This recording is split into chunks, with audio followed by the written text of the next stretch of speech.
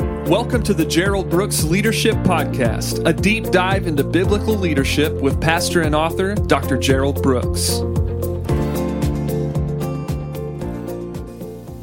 Hi, this is Gerald Brooks. Thank you so much for joining me for today's podcast. You are going to love the podcast today. It is going to be one that you will want to take lots of notes on, and I know that you'll communicate it to others. That being said, I want to remind you of two roundtables that are coming up. One's June 6th in Claremore, Oklahoma, and the other one is June 20th in Norcross, Georgia. So one's right outside Tulsa, the other one is right outside Atlanta. What I want to encourage you is we're doing the 4 stages of a leader's life, and people are loving it. It's helping add perspective and depth to their journey as leaders. So I want to encourage you. I also want to remind you that there are 2 events I do. One I will be doing in Miami in August, and the other one in Boston in September. And they're strategic growth seminars. This deals with unlocking the technical side of church. Do you know what the 5 seasons of a church are? Do you know why a church gets stuck in one season and never gets out? Do you know how to reach the 5th season and then start over again? If you don't know the answers to those, I'd love to see you in Miami, and I'd love to see you in Boston. These will help you. You're going to love the podcast today. It's called The School of Leadership. It will help you. I want to welcome everyone to the podcast. What you're going to do is you're going to be in a room that I love. Now, this is a very, very special room. It's one of my favorite rooms to ever be in. It is the School of Leadership. A year ago, we started the School of Leadership. And when we started it, I wasn't sure if we would be able to do what I felt God wanted us to do. But after a year, I can tell you what's happening in that room. It is what God wants to happen. And so I wanted to give all of you that listen to my podcast an opportunity to be able to experience the School of Leadership.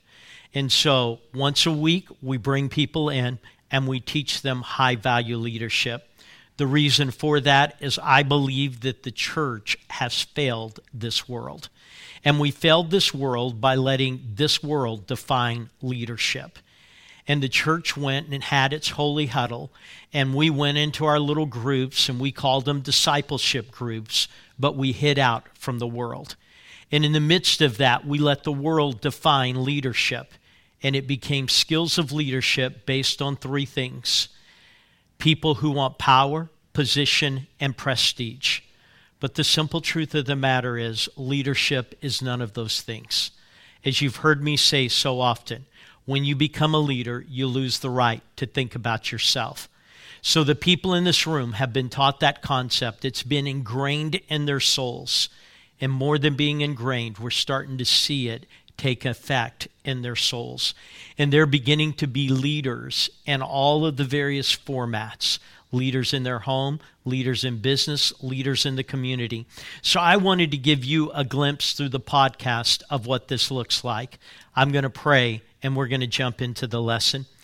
Heavenly Father, thank you, Lord, today that you are going to take us on a journey. You're going to help us to be smarter. You're going to help us to be better. What we know is that there's not a finish line. We're always learning. We're always growing. And Lord, today we want to grow more. So thank you for allowing us to do that in Jesus' name. Today I want to talk to you about leading by listening. Leading by listening.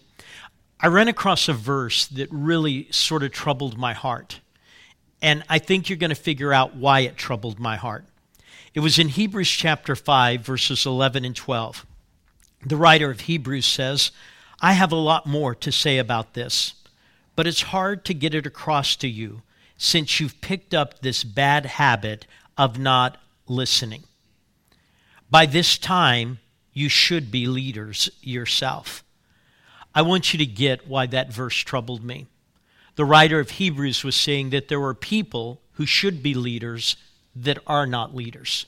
People who could be leaders who are not leading, and it's all because they lack the skill of listening. This writer has basically taken leadership and tied it to the skill of listening. And he said that skill and integrating it into your life is the difference between being a leader and not being a leader, being an effective leader and being an ineffective leader. Now, the interesting thing about this concept of listening is that Jesus taught his disciples, and I want to pause there, his disciples, 12 individuals that were going to be the leaders of the New Testament church. And he taught his disciples specifically about the skill of listening. So in his journey with them, he's spending days, he's spending weeks, he's spending months with them, but he pauses and he says to them, I need to teach you how to listen. And so you have verses like this in Mark chapter 4 and verse 23. If any man have ears to hear, let him hear. Now, this verse is important because Jesus is distinguishing the difference between the ability to hear, they have ears, and hearing and listening. He distinguishes that just because you have the ability to hear doesn't mean that you are hearing, that you are listening. Now, what I frequently do is I illustrate it with two things. Anybody who's been married and anyone who's ever been a teenager, you know that it's possible to have the ability to hear and not hear. All of us that are married, we've had conversations with our husband or our wives, and during those conversations, they are talking, noise is happening in our ears, and yet we're not listening. And they look at us and they say, are you listening to me? And we smile and look at them and say, oh, yes, I am. But there's always this designation, because when they're really, really smart, they look back and say, tell me what I said. And we sit there dumbfounded. Why? Because we know that we heard noise.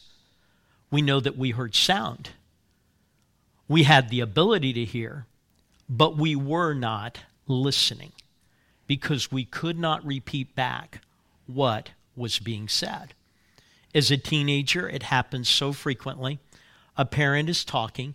As the parent is talking, finally they look with a little degree of frustration and look at them and say, are you listening?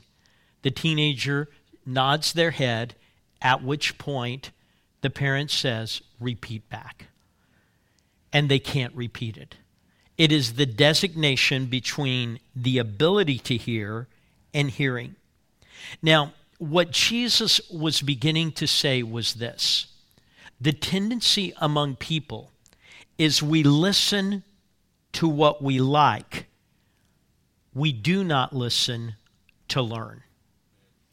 And that is the distinction. We listen to like something, not to learn something.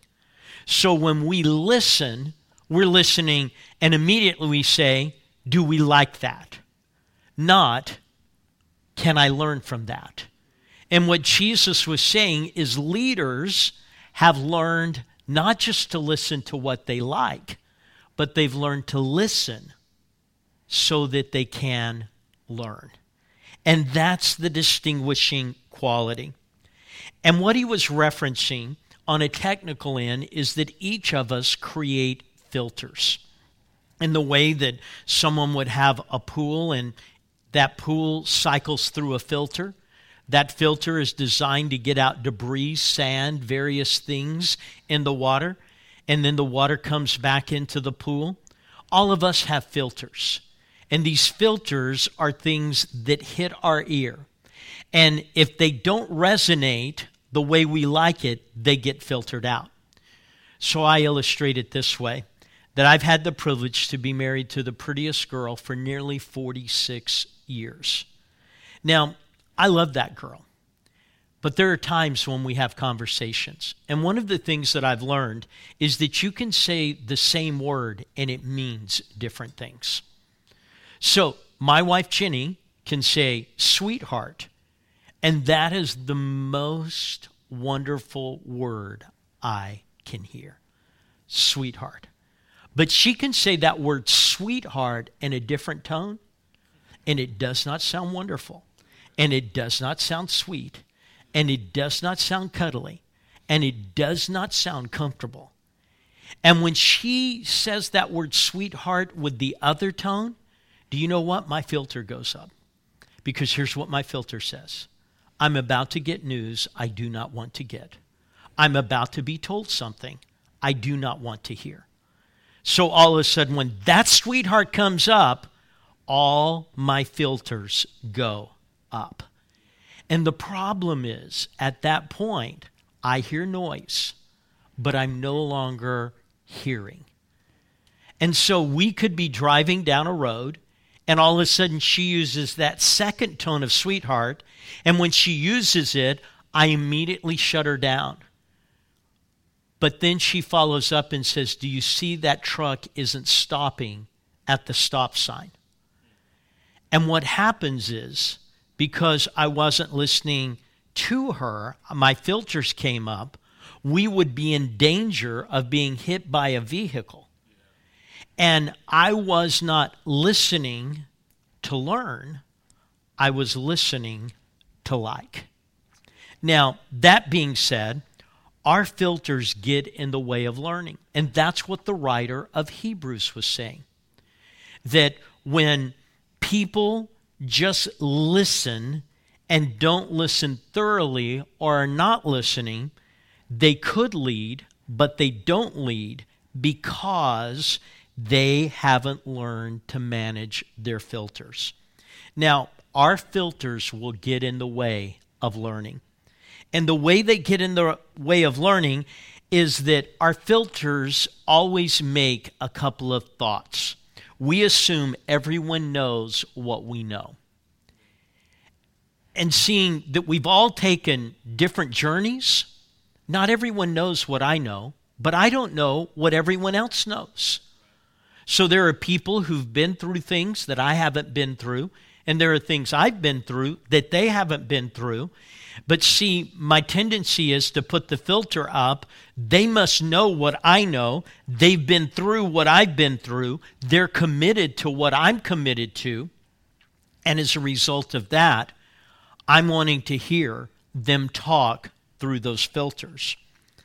I was thinking about this, and Jesus in the Sermon on the Mount emphasized 5 filters that he asked his disciples to begin to change. 5 different kinds of filters that he really challenged them about. That if they were going to be prolific leaders, that they really needed to change. In Matthew chapter 5 and verse 21 of the Sermon on the Mount, we hear these words. You've heard that it was said, but I'm saying to you. Now, what he was doing was he was challenging the filter of the past. And see, in the past, certain things had been said certain ways, values had been created certain ways, and what had been said and the values that had been created, he's saying, I need to tell you, you cannot let the filter of the past cause you to miss what I'm saying today. And see, a lot of people, the filter of the past gets them. And Jesus is looking, you've heard that it was said of old. And so the past can become one of the filters. And a lot of people who've lived a long time, they've had a lot of experiences, they've been through a lot of things. Many times, because something new is happening, they put the filter up of the past, and they're no longer in a learning mode because it's just different than the past. But then he also challenged the filter that all of us have, which is the defensive mechanism. And the defensive mechanism is when people begin to respond to us. And the defensive mechanism goes like this. Someone says something that is uncomfortable to you. Someone says something that you feel like challenges you. And what Jesus said, he says, in the olden days, you used to hear, love your friends, but it's all right to hate your enemies. But he said, I want to give you a different way of listening. And he said, I want you to pray for people who at times might even use you. And I want you to bless people who sometimes have done difficult things to you. What he was saying is, if you're going to learn in God's capacity, then your defensive mechanism can't be when people do something, you just shut them down. That you just shut them down and you say, we're not going any further. He says, you pray, you bless, and at times you even help. And so he said the defensive mechanism, and then he said in Matthew chapter 6 and verse 5, he was talking about people that were giving and how many times people gave and made a show of it. And he was talking about our personal perceptions of how we think we're going to be seen. How we think we're going to be seen. And in the middle of that, what he says is, you've got to drop the perception filter. You can't learn and worry about how you're seen. You may not have all the right answers all the time, but you can. It's interesting, if you went over to London, England, and you went to Shakespeare's Theatre. Now, that theater has been there for hundreds and hundreds and hundreds of years. And it's an open-air theater that literally Shakespeare was done in every night for decades and centuries. But when you look at the stage, there's these set of seats that are behind the stage. And they're really the worst seats that you could imagine if you were trying to watch. Because you're seeing behind the actors, you're not seeing the actors. But here's the reason those seats were put there. It was where the royalty would sit. And when they came to Shakespeare's theater, they wanted to be seen. So they positioned where everyone would have to see them. Well, here's the thing. Sometimes we do things based on how we perceive we're going to be seen. And Jesus was saying sometimes to be in a learning posture, you're going to have to let perception of how you're going to come across be secondary to learning. But then he goes on in Matthew chapter 6, and he says he says, which of you by taking thought, being anxious, being fearful? And what he's talking about is our ingrained fears. All of us have things that are in us that many times we're fearful of. And that fear can get the best of us. And he's talking about that if you're going to have a learning capacity, you're going to have to be able to drop your fear filters down to hear what God wants to say. But then in Matthew chapter 7, he says, judge not lest you be judged. And this is our tendency to cast personal judgment on other people. Well, you're this, and I judge you accordingly. And we immediately pigeonhole people. And what Jesus said is that is a filter that you can't have. Because when you use that filter is going to be used on you.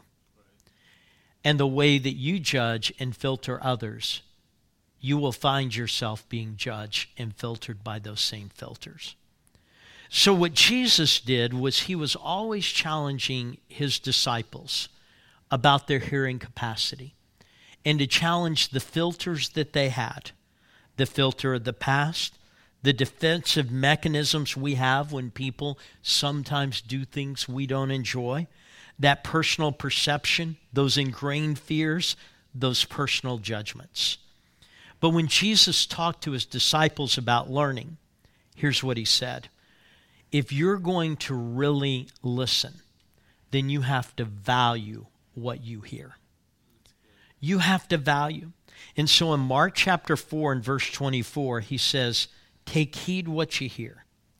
For the measure that you hear it is how it's going to be measured. That word measured is the word value. The value you place upon what you hear is the value that it comes back to you. And so if you're listening to something, but you don't place a value on what you're listening to, then it's as though you didn't hear it. Because you don't get value from things that you don't value. The value that you place on it is the value that it comes back. And that's why Jesus said earlier that when it comes even to the Word of God, some get a return of 30-fold, some 60, and some 100. And what he was saying is, you will always get the value of God's Word that you place on it. And if you just place 30-fold on it, that's what you're going to get. If you place 60-fold, that's what you're going to get. If you place 100-fold, that's what you're going to get. What's intriguing to me is that James, who was Jesus' half-brother, took up this concept of listening in the book of James. And he adds to it, and it's like somehow he reflected back on what he heard his older brother said. And he began to implement the principles. So in James 1:22, it says, you've got to be doers of the word and not hearers only. He's talking about what listening really looks like. He says, for if anyone is a hearer of the word and not a doer, he's like a man observing his natural face in a mirror. For he observes himself and he goes away and he immediately forgets what kind of man he was. And so what he does is he completes the cycle. Jesus said, you've got to drop the filters, or your filters will filter God out and you will not hear him. And you've got to be in a place that you value when things are being taught, because it's the only way that they will become valuable to you. And the value that you place on them is the value that you're going to receive from them. But then James takes it a step further. He says, hearing that doesn't become action is the same as not hearing at all. And so what he says is that hearing is only valued when action is taken. So truth has to have application. Lessons have to involve living. I was talking to a man here recently. His family is in a free fall right now because it's becoming fragmented. The fragmentation of his family is devastating, as anyone who's ever gone through that would know.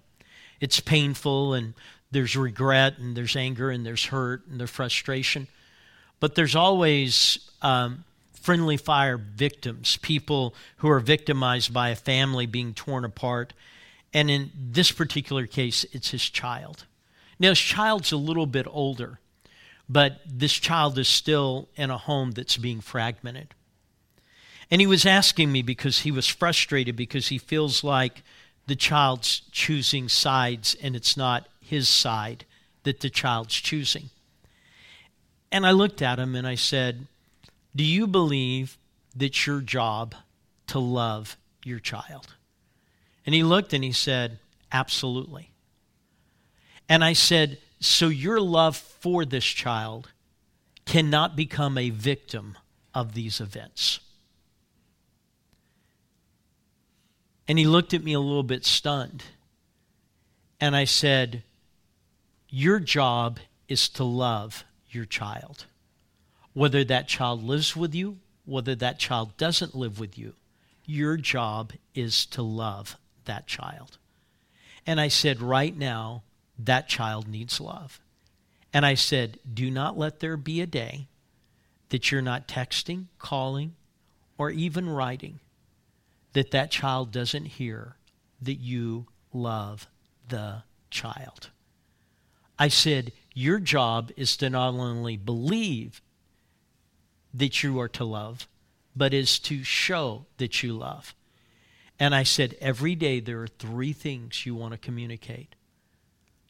The love that you have for the child, the importance of the child to you, and the security that that child can have when they're around you. I said, you do everything you can to make sure that child doesn't feel a victim. If she chooses to live one place or another, it doesn't matter. You are to love. And I said, your love has to have actions. And the question was, well, what if they don't respond back? I said, it doesn't matter if they respond back. You love. Your job as a dad is to create love, value, and security. And you do that regardless. Well, what I'm saying to you is, it wouldn't be enough for a person to say, well, I know in my heart I love them. What you know in your heart isn't of value if they don't know it in their heart. So at that standpoint, every truth has to have application. And without application, there isn't real truth involved. It's interesting that James uses this. He says, the person who hears and doesn't do is like a man who looks in the mirror. And the man who looks in the mirror forgets what he looks like. I've always thought it was intriguing to me that he didn't say it's like a woman who looks in the mirror. He said it's like a man who looks in a mirror. See, every day I get up and I look in the mirror. And when I look, I get a reflection. And when that reflection comes back, I know this is the best I've got. And I've got to roll with it. On the other hand, when my wife gets up and looks in the mirror, she looks and she has options. And she can do some things. Well, a lady spends more time looking in the mirror. They don't forget what they look like. But what he compared listening to is a guy who just takes the glimpse and goes on. A lot of people take a glimpse at what God's saying, and they move on as though he didn't say it. And so that is a part of it. Now, I want to conclude by just giving you a way to listen to God's word. And I want to take a verse, Philippians chapter 4, verse 19. It says, my God shall supply all your needs according to his riches and glory in Christ Jesus. Now, that verse is a very famous verse. It's an often quoted verse. But whenever you read a verse, there are 3 things in it that you look for. You look for the promise that God has given you. And in that verse, the promise is this: God will take care of you. But there's more than a promise. See, there are people in church who just want the promise of God. But in every promise, there's a principle. And the principle is you live your life not just because you believe God will take care of a need you have today, but you live your life with the principle that he is your provider every day. So you understand that there's a promise, God's going to meet my need today, but there's a principle, he's my provider every day. But wherever there's a promise and a principle, there's a pattern. And the pattern is how we live in light of that. And anyone who's read Philippians chapter 4 and verse 19 and read before and after, they know that before it talks about generosity and after it talks about generosity. And what it's saying is, if you really believe that God is going to take care of your need, and you really believe that God is your provider, then you live a generous life. That's the pattern. But when you just want the promise of God without the principle or the pattern, you're not listening well to God. For those of you listening to the podcast, thank you so much for taking a few moments to hear. I wanted to give you a glimpse. We have the first two churches that are going to be taking this information, the videos, and all the content. They're going to become schools of leadership, extensions for us.